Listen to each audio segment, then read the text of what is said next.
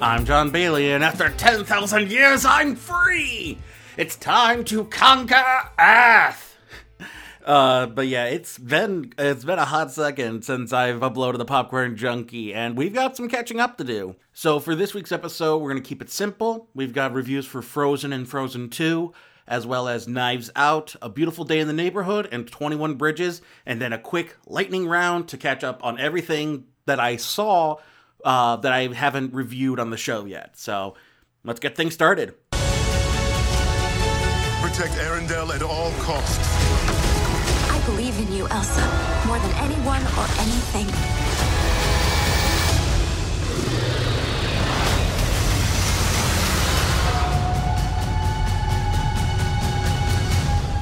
Quick question. Is the whole putting us in mortal danger gonna be a regular thing?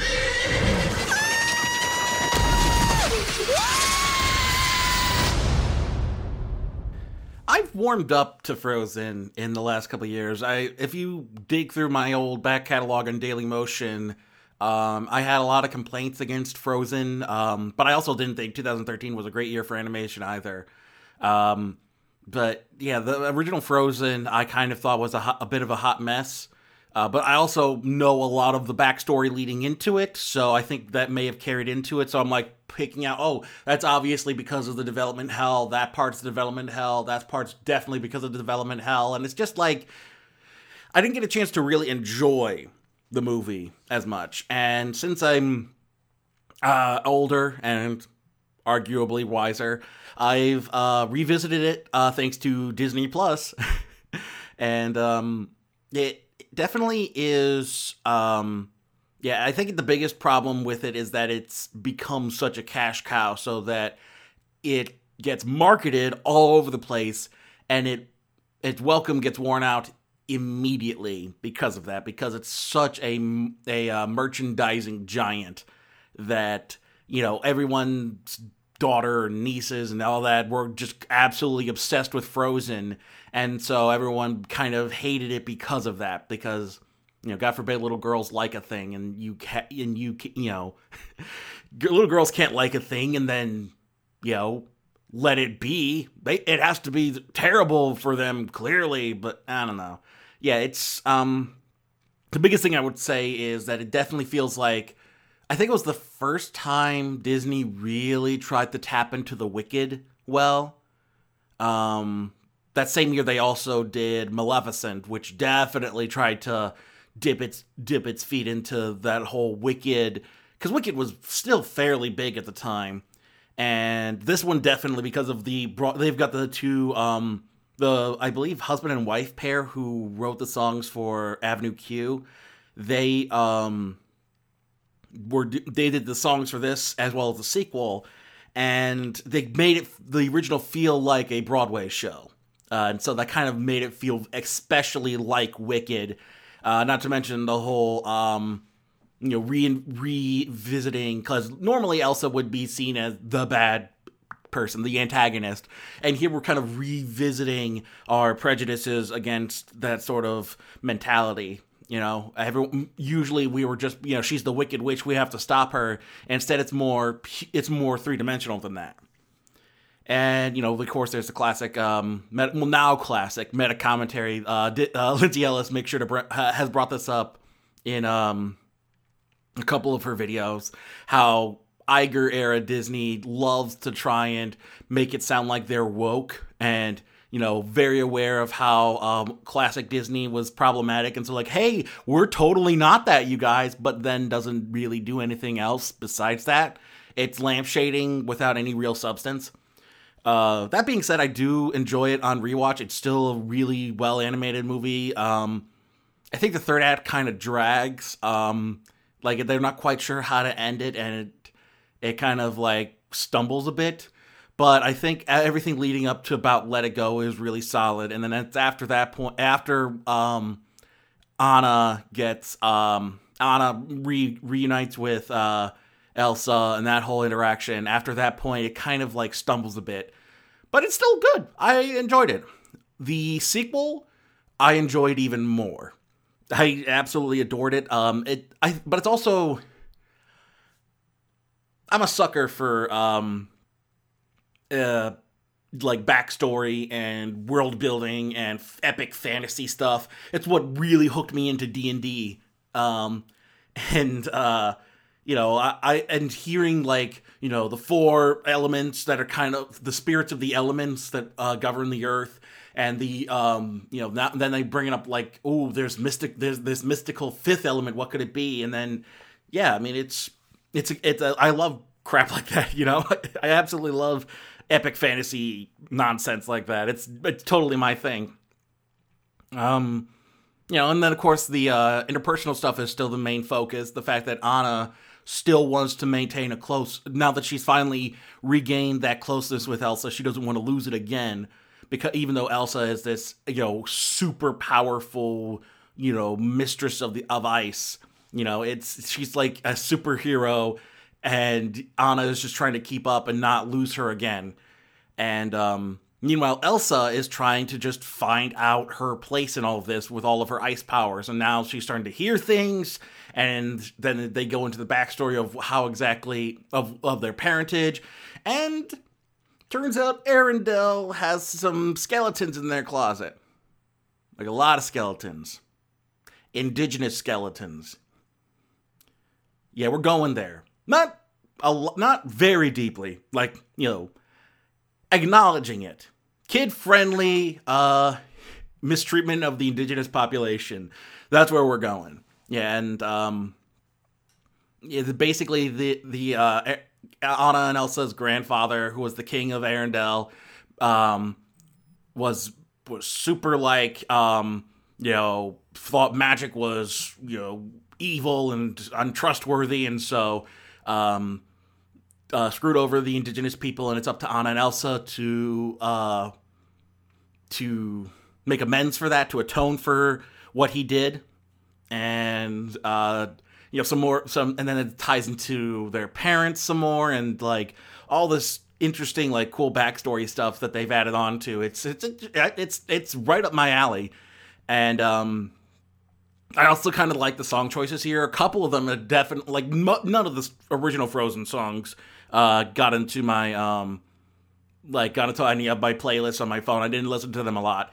I've been listening to Lost in the Woods, the version from the movie, not the cover by Weezer, which I'll get into, and the Panic at the Disco cover, which once again I'll get into, of Elsa's sort of Let It Go style, like, power song that she sings, Into the Unknown. I've been listening to those 2 songs on repeat for the last couple, since I saw the movie. And that's the thing. A lot of people have been saying, oh, the Kristoff song sounds so out of place, and it's blah, blah, blah, blah, blah. Okay, sure. It's an 80s power ballad. It doesn't exactly sound, you know, appropriate for this kind of movie, and this kind of setting. But it's still just a kick-ass 80s power ballad. Like, holy cow. Just the it's just like all like the power chords, and it opens with like a almost what was it? I don't know if it's Poison or like so many of those hair metal bands all did that sort of riff to it, and it feels like one of those 80s power ballads, and it's so perfect. Like, it's perfectly cheesy, and I adore it. It's like it's like pure music junk food, and I just eat it up all. I eat it all up. And the rest of the songs are, I think, better. Like, I prefer Olaf's song in the sequel to this one. Let It Go is still the best song in the entire duology, but I prefer listening to the songs from the sequel. Like, there's an interesting sort of folk song lullaby that their mom sings, played by Evan Rachel Wood. And the new songs are kind of more eclectic. So you've got the more traditional, like, musical theater style, like, songs of, like, I have Everybody's Happy catch-up song, and then, Elsa's, like, I want more pure Disney princess logic, but who cares? No big deal. I want more. That's just the definition of a Disney princess. They want more. They're always wanting something. But yeah, her song is solid in this. And it features a really haunting, like, there's like this motif that plays throughout all of the songs. All of Elsa's songs and in the soundtrack. And it's this haunting sort of a motif that just is always kind of playing at some points during the movie. It's really well done. So the music is, I think, even better this time around. But I'm not going to act like this is the best thing ever either. As much as I love this movie, it's not going to top. It's probably going to be. It would probably be like 10 on my end of the year list, which I'm actually going to rethink my list as well. I'm going to get into that after the lightning round. But suffice to say that I think Frozen 2 would be lower down on the list, if not more of an honorable mention. But it's still good. But I'm not going to act like it's amazing either. Like, it's still a Disney movie. The indigenous people, for all the good press that Disney got for actually speaking to the Sami people of Scandinavia, they didn't really play. It's like when Disney tried to get all that press for saying, our first on-screen gay couple was in Beauty and the Beast, and literally it's LeFou dances with a guy for like a second on screen. That's it. That's their on-screen gay couple. That's not even canon, really. Like, it's more than anything, LeFou, LeFou's characteristic as, like, being gay is never really open. It's, like, implied. It's all the same implied stereotypes of gay people in cinema. So it's not, like, anything new either. So I think I wasn't really surprised to find that the whole indigenous population Sami connection was tentative at best. It's like, yeah, they barely played anything. Like, it's one thing to be like, yeah, we're not being disrespectful to them. Good. You're also not making them part of the story either. It's all Elsa and Anna. Like, they're the main focus still. The Sami-inspired indigenous population plays, like, nothing to the overall plot. It's all about Elsa and her connection to the nature spirits. So I do think that was a bit overblown. And I think they wanted brownie points for something that it's ultimately like, good, you did the basic minimum that you should be doing as a, money-hungry, just monopolistic corporation. Congratulations, you did the bare minimum. So, yeah, it's also a lot more mature than the last movie. Like, there's a lot of motifs about death and in this one, and, like, just very, once again, mature themes, like the treatment of indigenous populations by tyrannical European-inspired governments. I'm just saying, not a lot of people expect that in their kids' movies, but it definitely, I'd rather it be acknowledged than not. So, yeah, it's a mixed bag, because I don't want to act like it's amazing, a best thing ever. I enjoyed it, but it's still, the Disney formula. It's still, the storyline is better than Frozen 1 because they've established the baseline with Frozen 1, and now the sequel can build on it, and it's able to build more and more thoroughly than with the first one, because it's all the development hell it took to just get the thing made. And yeah, it's about change and how change is very difficult, but it's ultimately for the best, and making amends for your past and what your family has done. It's a solid movie. I watched a Saber Sparks review of it, and he was talking about how they're absolutely going to do a sequel. Maybe not. I haven't heard that they've announced one yet, but plenty. Avatar: the live action Last Airbender movie was successful financially. they didn't make a sequel out of that. And once again, there's no guarantee that we'll even get a sequel to Frozen, because it's been 6 years. So even they have, I'm gonna hold my breath until Frozen 3 is officially announced at like D23 or something like that, because it's a perfect endpoint if they want to. But if they plan on doing a third one, then go for it. But I honestly don't expect Frozen 3. I would be more inclined to expect a Tangled the series style show for Disney Plus than an actual like third film. I think the continuing adventures of Anna and Elsa would be what they do, because that's kind of the easier thing to do. And it'd be a much better way to merchandise things, to just have a weekly show that they can do stuff with. But we'll see. I'm not in on those meetings, so if they decide to go full third sequel, fine, as long as it doesn't suck. If they pull a How to Train Your Dragon, where every successful movie after the first one is even better, then I'll be impressed. But yeah, whatever. It's good. Frozen 2 is good. Go check it out if you get the chance. You know something. Spill it. Oh my God. Tell me what happened to my grandfather. I think you have something you want to tell me. Now this is one that's going to be hard to talk about. Most of my notes are like 10 or so various ideas, thoughts that I've had about the thing. This is one where I don't want to say a thing.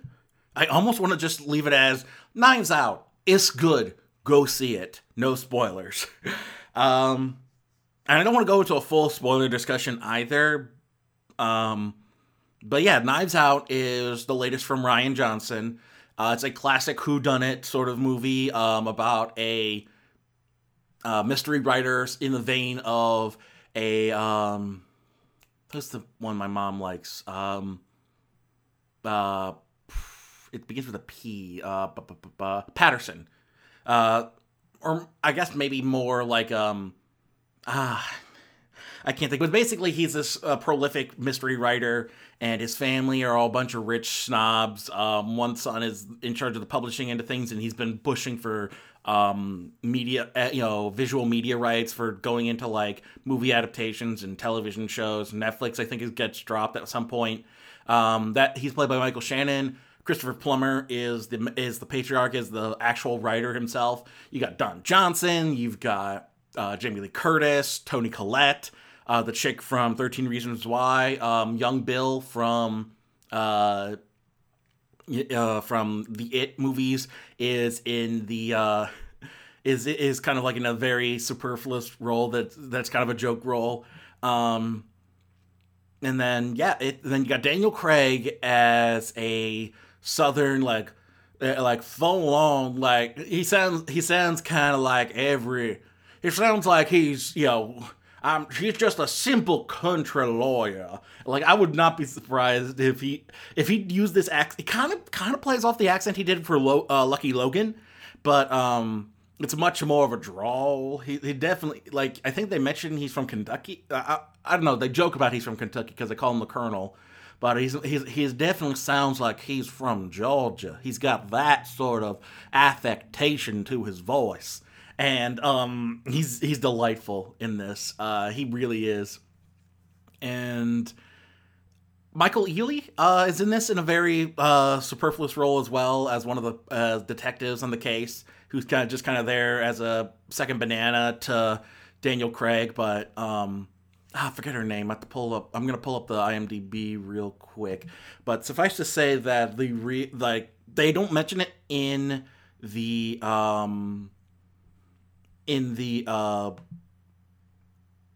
trailers or not as much. They mainly focus on Daniel Craig, but the main protagonist of the movie is Ana de Armas, who basically plays a nurse, a stay-in nurse for Christopher Plummer, and it's and she eventually and she somehow ends up getting so embroiled in all of the familial drama surrounding his death. And apparently she was something in Blade Runner 2049. She is going to be in the next Bond movie, apparently. So neat, good for her. Norma Jean. What? Oh, wait, is she playing Marilyn Monroe? Norma Jean. That's the actual name of Marilyn Monroe. So, I mean, good for her. She's apparently playing Marilyn Monroe in something. It's supposed to be Bobby Cannavale's in it, too. Andrew Dominic. Sorry, I'm going down an IMDb rabbit hole, but I'd rather do this than end up spoiling the movie, because the movie is just absolutely phenomenal. I don't want to spoil a thing about it.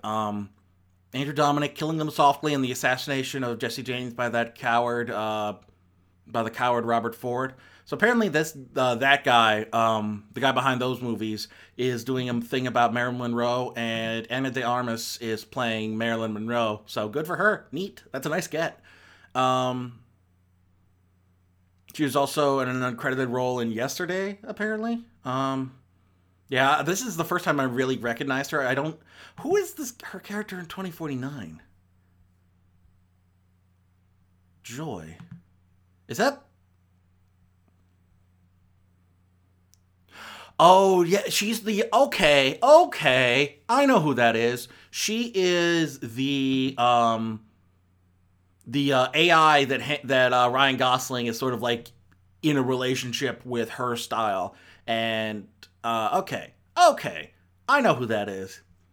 Okay, so yeah, she's that, so that's where she kind of is her real knockout, standout performance, I'm guessing, because that's the first time, that's the big thing that,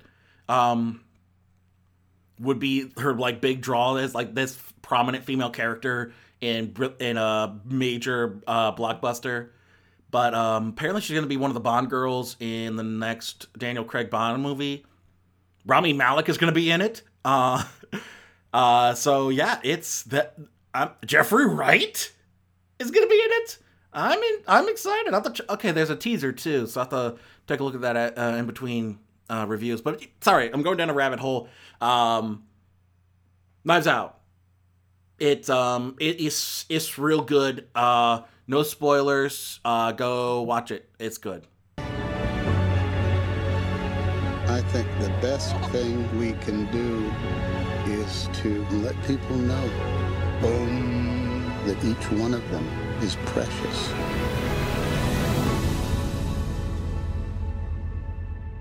Hey, Mr. Rogers! It's a beautiful day in the neighborhood, a beautiful day for a neighbor. Please won't you be my neighbor? That was wonderful. I did watch that No Time to Die teaser. Apparently it was just an announcement that the trailer is coming on Wednesday, so keep your eyes peeled for that. I'm very interested to see what they plan to do with this. Supposedly the last of the Daniel Craig era Bond movies. But moving right along to completely the opposite of what I've been talking about, some sweet wholesomeness. We're talking about Mr. Rogers and Tom Hanks, America's sweetheart, playing Mr. Rogers, the consummate wholesome daddy. The main and the whole real selling point behind this movie is that Tom Hanks is playing Mr. Rogers. It's not a one-for-one impersonation. It's more of when it's, you know what? I'm trying to find a good comparison. I'm trying to think of a biopic. Where, you know, it's one where you get a A-list actor who's not super good at doing impersonations or anything like that, but they envelop the idea of that character. They're not one for one, but they're like a pastiche of the character the person that they're playing. That's kind of how Tom Hanks plays Mr. Rogers. He gives the impression of Mr. Rogers without being a one for Mr. Rogers. This is one of those that's inspired by a true story. It took the article in question, the Esquire article, changed the name of the writer, and kind of did its own thing. And it's much more about him. He's played by Matthew Rhys, who I don't really know.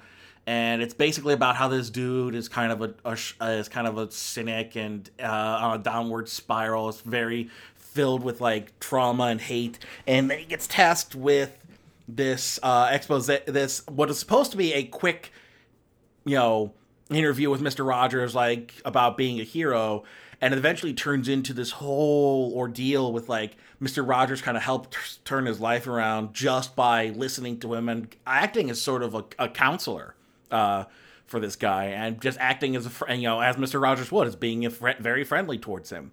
And by all accounts, and I remember hearing about the story in Won't You Be My Neighbor.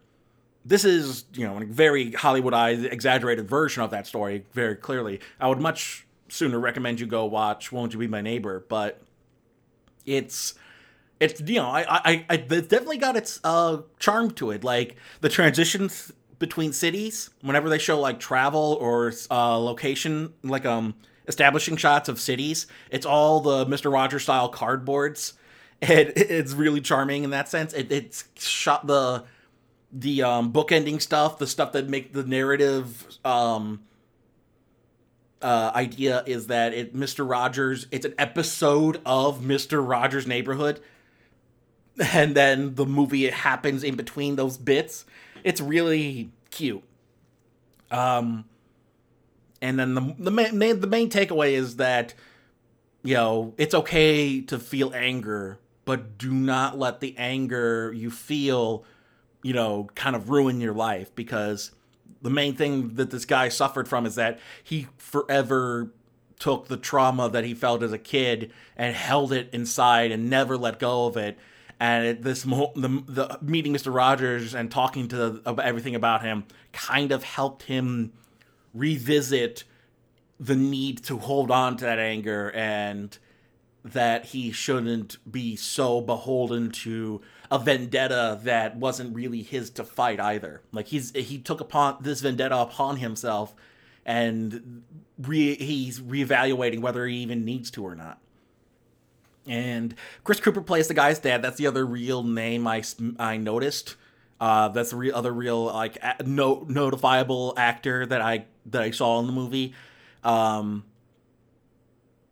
he's good. He's solid. Chris Cooper's always good. But it really is just I think the problem is that it pulls the Julia thing, where the good stuff has to do with the famous person, but when we're talking about the journalist, the side person who we don't really know, it's kind of mundane and not very compelling, especially since I don't know who Matthew Rhys is. He honestly reminded me of Charlie Cox from Daredevil. But apparently a bunch of these people are TV actors, and they definitely don't have that sort of big screen charisma, but they're also not given a whole lot to do either. And I feel like they're just there because they're cheaper after they all got the big name, which was Tom Hanks. They got Tom Hanks, so everyone else is just, you were affordable after that. At least that's the feeling I get. I don't know if that's true or not, but unfortunately, you don't have the sort of, you need somebody to be able to hold their own against Tom Hanks playing Fred Rogers. And Matthew Rhys does not have it in him to really hold his own when he's supposed to be the protagonist of the movie. You care more about Fred Rogers than you do about this dude. And I think it suffers from that same issue that Julie and Julia did, where the really interesting person that should have deserved the biopic is sort of in the background helping out this main character who we don't really need to care about. And at least I don't know if anybody feels the same way about Julie and Julia. I always felt that way, even when it first came out, about a decade ago. I was just like, who's this Julie and why do I care? Give me the Julia Child, because Meryl Streep is nailing this performance, and y'all are just wasting my time with this blogger trying to do screwing upward. But anyway, Beautiful Day in the Neighborhood is not a bad movie by any means. I'm critical of it, but mainly because Won't You Be My Neighbor, I never really cared about Mr. Rogers before. I know he's kind of seen a resurgence in this era of like so much toxicity that he's seen as like a very wholesome figure, the same way Bob Ross was. And Won't You Be My Neighbor made me fall in love with Fred Rogers and everything he tried to do. He is somebody who was like, you think about it, Fred, and then, ever since, in the recent years, you've seen like web comics about how it's Fred Rogers interacting with Thor, or, what would, think before you do anything, think about it, which Roger, would either of the Rogers, Steve Rogers, Captain America, or Fred Rogers, what would they think of your choice? So yeah, he's kind of, even in his, after his after his death, he's seen a true, and he's still held in such high regard, and especially like people are see him as sort of a radical in a sense, because especially after Won't You Be My Neighbor came out and they revealed everything about what he did, the fact that he took gave a black actor the role of a cop in his neighborhood, and during a time when black people were violently kept out of white pools, he's like, I'm washing my feet next to you, and as he did everything short of looking straight into the camera. It's like, yeah, what are you gonna do about it, huh? You filthy bigots. He did everything just short. He's just like, hey, here's me and my black friend. We're washing our feet together in the same pool. In the same pool. You see, we're washing our feet in the same pool. Yeah, he's subtle about it, but he's still he's like loudly subtle. He's not hitting you over the head with the message, but he doesn't shy away from it either. Dude's first episode was an allegory for the Vietnam War, so like I said, dude was kind of a radical. The only thing he wasn't, and that was, they kind of address it in Won't You Be My Neighbor, but there was the concern that because he was a Presbyterian minister, that he was probably anti-gay, and that there was concern that because the actor who did play the officer in question was in the closet, that Fred actually told him to stay in the closet. But when they talked to the guy, he never sounded like Fred was, homophobic towards him. I think Fred was more concerned about, like he's able to push like race. Racism was something that was in the forefront of the news. And trying to tackle both racism and homophobia would probably have get him pulled from the air. And I'm not saying that's right, that he, I don't even think he told his friend to stay in the closet either. I think he was more concerned about his friend's safety than like trying to push a message. I mean, he could have made his the character he played gay, but he wasn't also addressing those issues. I think maybe in the present era, if they tried to do it now, he might be addressing it because that's more in the forefront now. But I don't think it was. I don't think he's the secret homophobe that everyone wants him to be. I think he was much more accepting of things like that. But it also never became an issue during his lifetime either. At least not that I've seen. I haven't seen any like true hard evidence. It's been mostly conjecture and hearsay as to whether or not he's actually homophobic. And as far as I know, he was just, he didn't care about that sort of stuff. He was much more concerned about people's hearts and and their overall like mental well-being. Kind of getting off topic and gushing about Fred Rogers and the documentary, which I prefer. So I think I'll just leave it at Beautiful Day in the Neighborhood. It's very likely going to land Tom Hanks another Oscar nomination. I don't know that I would give it to him. I'd have to take a look at all the nominees. He may end up getting it in the end, but I think the movie itself kind of pales in comparison to the documentary, and there's a lot of biopics that do that. They're too focused on following the Hollywood formula and structure, and they completely miss the point of what makes that person unique, whereas a documentary is allowed to go full on into the person's backstory, and you learn so much more about them. Same thing I had an issue with Harriet, but I'll mention that in the lightning round. Yeah, Beautiful Day in the Neighborhood, not bad, but I kind of prefer the documentary to the biopic. What is going on here? I just need the truth, that's all.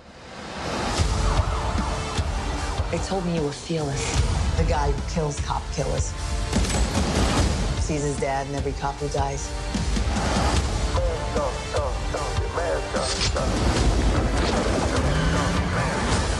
Nobody approach him. He's mine.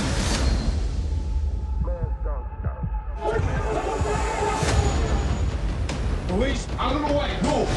They're not gonna escape the violence. You're the only cop tonight who speaks first and shoots second. And we'll find out why the night happened. Rep the fit, yeah. Gotta rep the fit. Dang. This was the review that I've had the most trouble figuring out how to handle it. Every single... As soon as I came out of the movie, the first thing I kept wanting to talk about is this term in leftist circles called copaganda. And, you know, it's the portmanteau of cops and propaganda. And the basic breakdown is copaganda is a terminology used for media that portrays cops in an overwhelmingly positive light and never really addresses a lot of the issues. And even those that do address the issues, they end up still siding with the police officers and never really addressing the concerns that people have towards them. There's a reason why people don't say all firefighters are bastards. There's just something within the system that's toxic that isn't getting addressed, and instead of addressing it, it's turning around and playing the victim, and not really addressing people's concerns. I'll say it that way. I've worked with law enforcement, especially in one of my jobs that I actually had to. I dealt regularly with law enforcement. I never had a bad interaction with them, but I think there is just an inherent issue within law enforcement, be it the recruitment and be it the tasks that they're expected to handle and the way they go about doing, you know, their duties that is what people are concerned about and want to address, and a lot of times, rather than addressing the overall issues, remember every single time that police corruption and police brutality and things of that nature, whenever the cops themselves want to come forward, they're completely ostracized by their peers because there's this weird sort of fraternal mentality that to question the badge means that you're the enemy and that you shouldn't want to improve the people you're working with. You should let us do our job because clearly we know better. And you know, cops will tell you all the time that cops that have addressed these issues will tell you that they've had pranks pulled on them by guys that are trying to bully them into staying quiet. And it's this weird sort of toxic mentality within various police forces that is never getting addressed. And this ties into racism, to all sorts of other intersections. And all of those topics are more interesting than the movie I saw. 21 Bridges, by all accounts, is just it's definitely going to end up on my blandest of the year because it just does nothing new. Chadwick Boseman, solid actor, gets like nothing to do. He is the straight-laced cop who just wants the truth. And it feels like it's trying to be a Serpico, but it's a PG-13, boring by-the-numbers Serpico.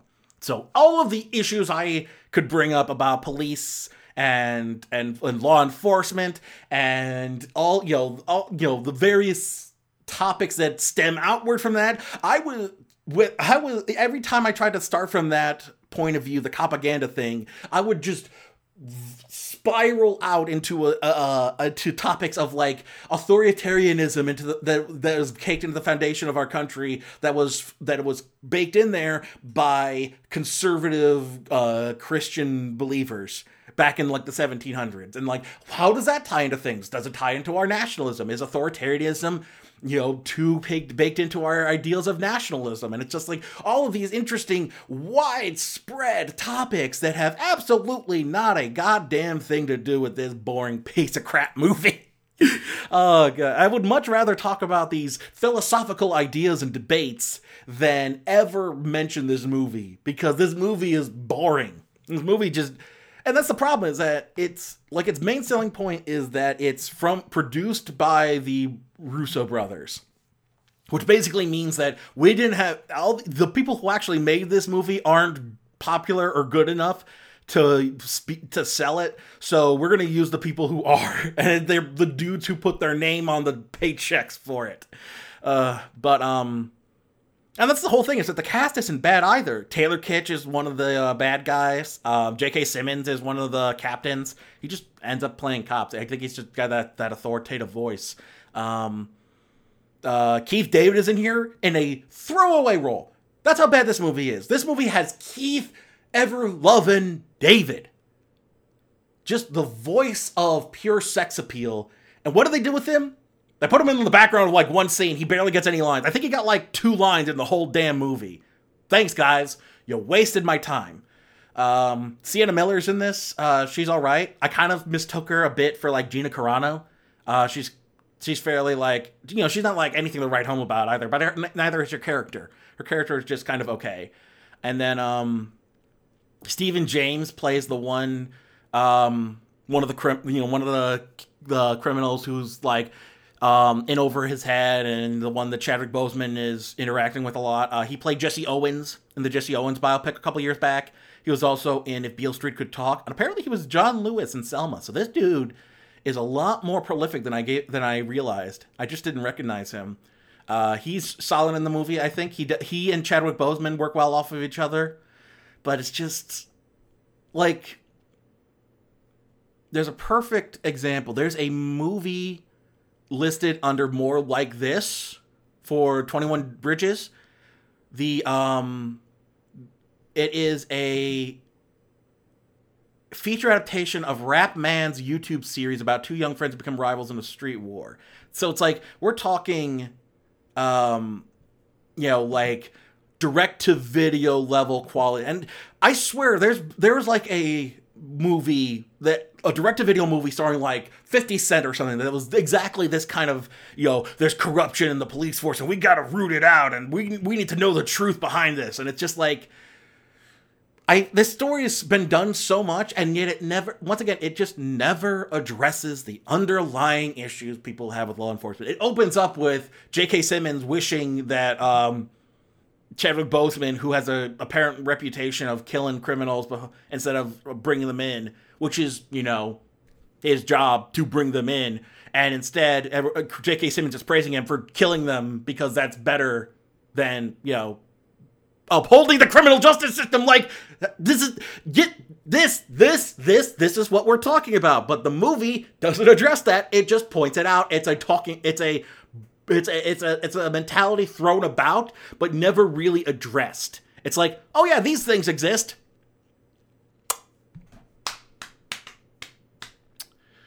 Okay then, bye. It's just like nothing. There's no, like, Serpico dug deep into the ideas of police corruption and all the topics that we've been talking about lately. They can tie right back to Serpico in the 70s, who did exactly the kind of stuff that we need more cops to do, which is uproot any sort of problems in this whole thing. And then of course the whole thing needs addressing, but we don't want to do it, and that itself is a more interesting topic than this movie, which just uses it as like a backdrop. As like, oh yeah, that's a thing. And then we're just going to tell a by the numbers, police corruption, mystery, thriller, whatever. Like, everything about it is just completely predictable, and it just completely, ultimately wasted my time. Although I do mention, and if you've been following me on Letterboxd, which I recommend because that allows me to get more into in depth because I'm writing reviews out. I don't often go into a lot of detail, but I there's a lot more stuff I cover than I do on the episode. Like, I'm right there on Letterboxd. I'm going through the whole array of bad movies from 2010 onward that in order to make a full-on best and worst of the 2010s top 10 list. And it's been quite a ride covering some of the worst movies from 2010 onward. And if you want to see kind of the rankings, that's all there as well on my lists. So I recommend checking me out on Letterboxd.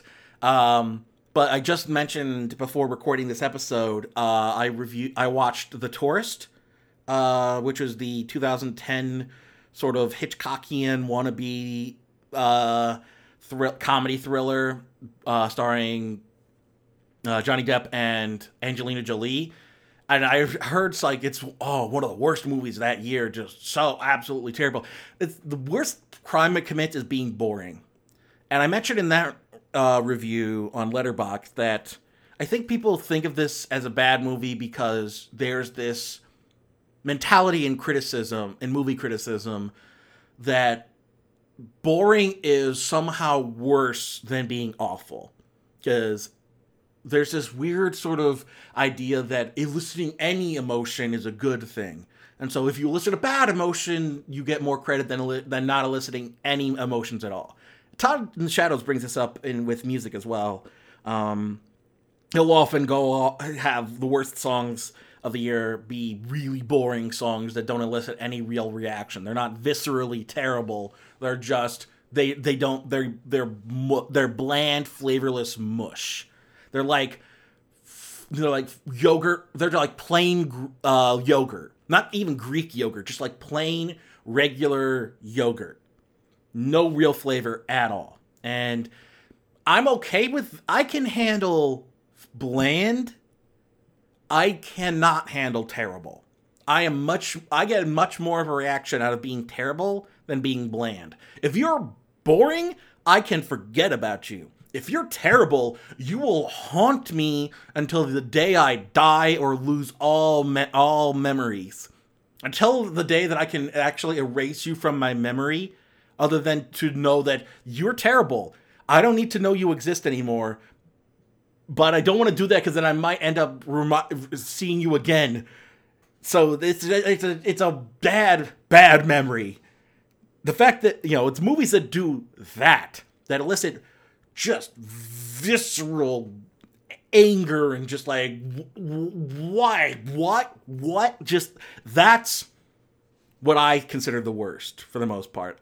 That's why I set up the blandest list for the show, was because a boring movie is different from a bad movie. And I want to make that distinction because so many critics will avoid the distinction, whereas I would rather say, here's the ones to avoid because they're boring.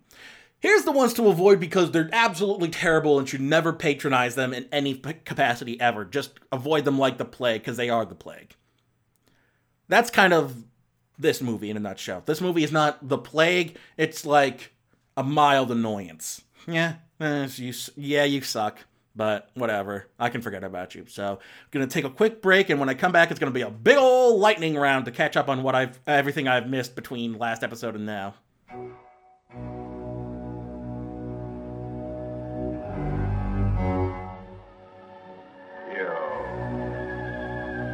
You out there. Do you know what horror is? You like horror films. You like gore.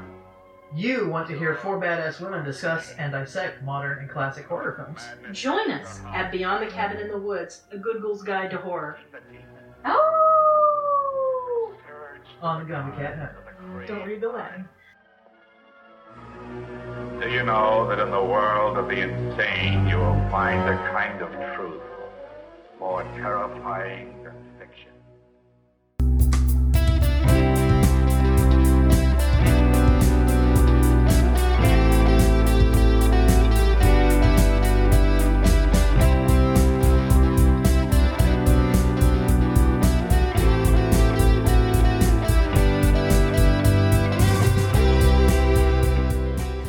Alright folks, we're back and it's time for a quick lightning round recap of everything that I had missed up to this point. So without further ado, let's get into the lightning round.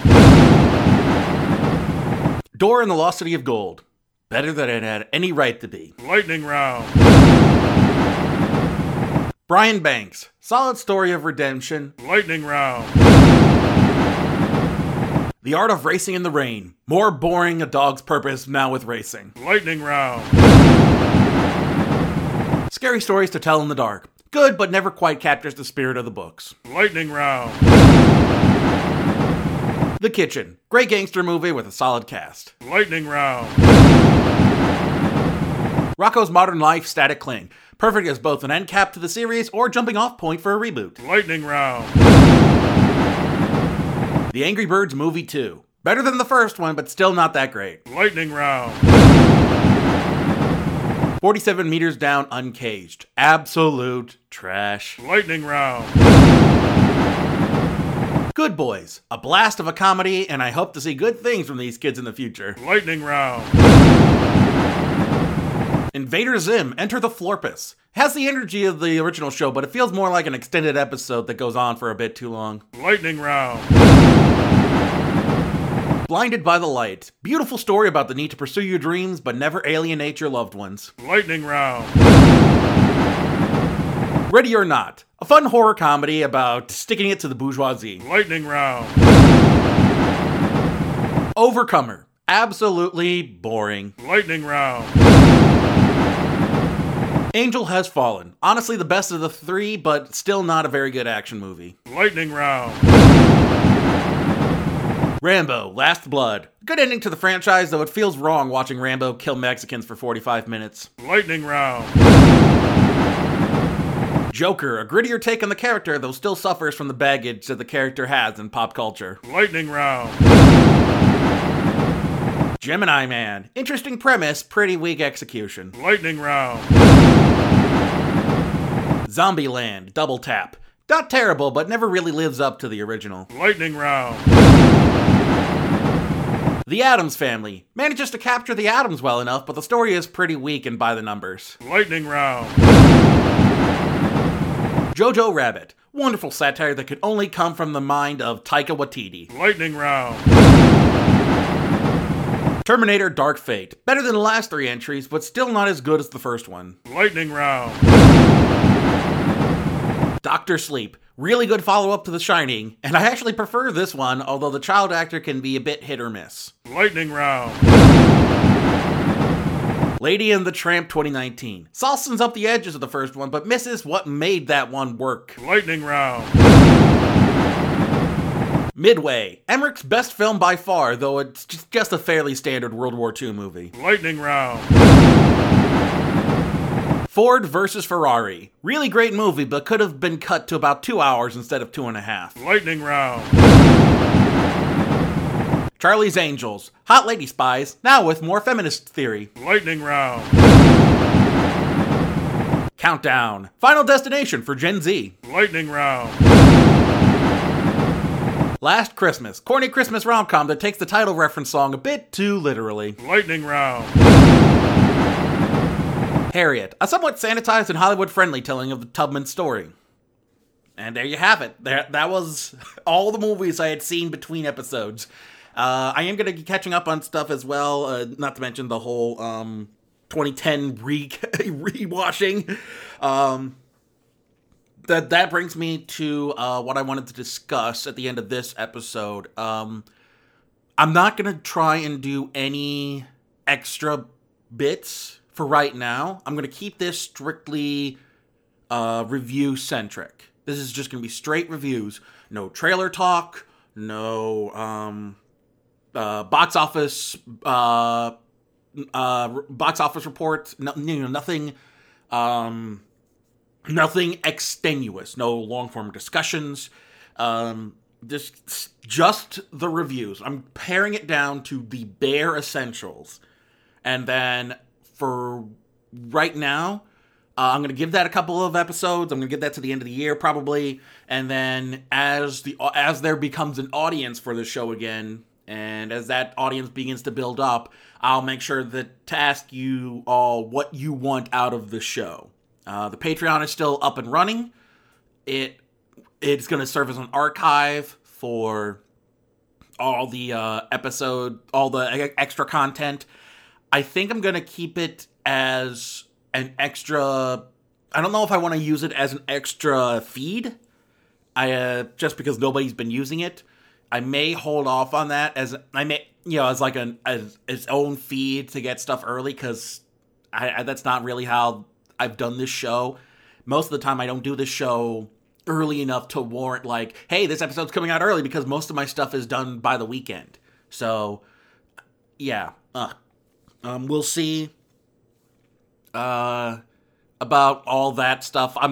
That's future John's worries. So for right now, it's going to be straight reviews. And if you're listening and you want to hear more content, send me a message on Twitter or at Corn Junkie Pod, or an email at popcornjunkiepodcast@gmail.com. And what kind of content you would like to see from this show.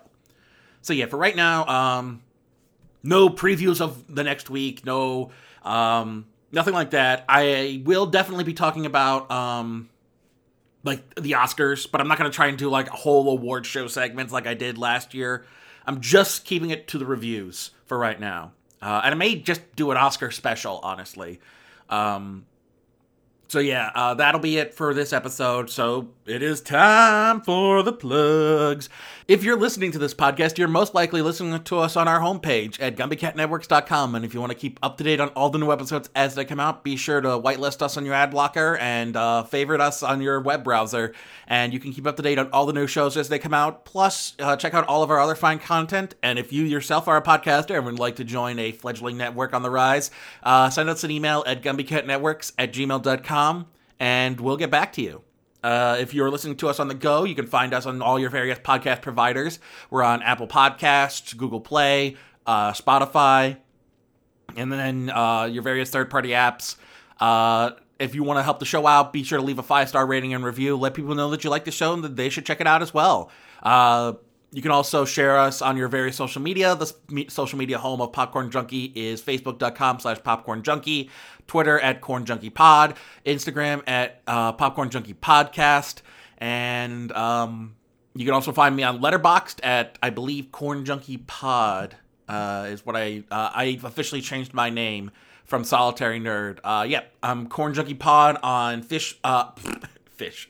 I don't even know where Fish came from. On Letterboxd, and you can also find me at Popcorn Junkie on Stardust to check out all of my old reactions. I will get back into that starting this week, and I may start including a back catalog of all the stuff I missed, and just go, one by one react to catch myself up over there. So stay tuned over there for that. And if you want to help, have any suggestions or feedback or anything else you want to say to the show, send all that to popcornjunkiepodcast@gmail.com, and I'll get back to you. Or I would love to relay comments on the show in like a audience, talkback segment, something like that. So that does it for this episode. Until next time, I'm John Bailey, and it feels good to be back.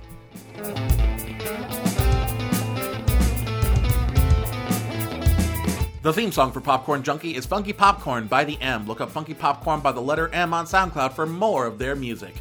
Artwork provided by Nafyo, Nafyo. Look up nafyo.deviantart.com for more of his artwork.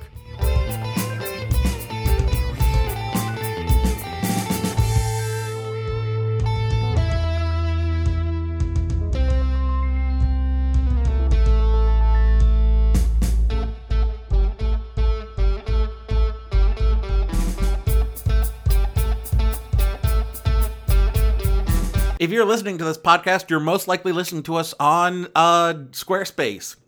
On our homepage. Our homepage is hosted on Squarespace, though.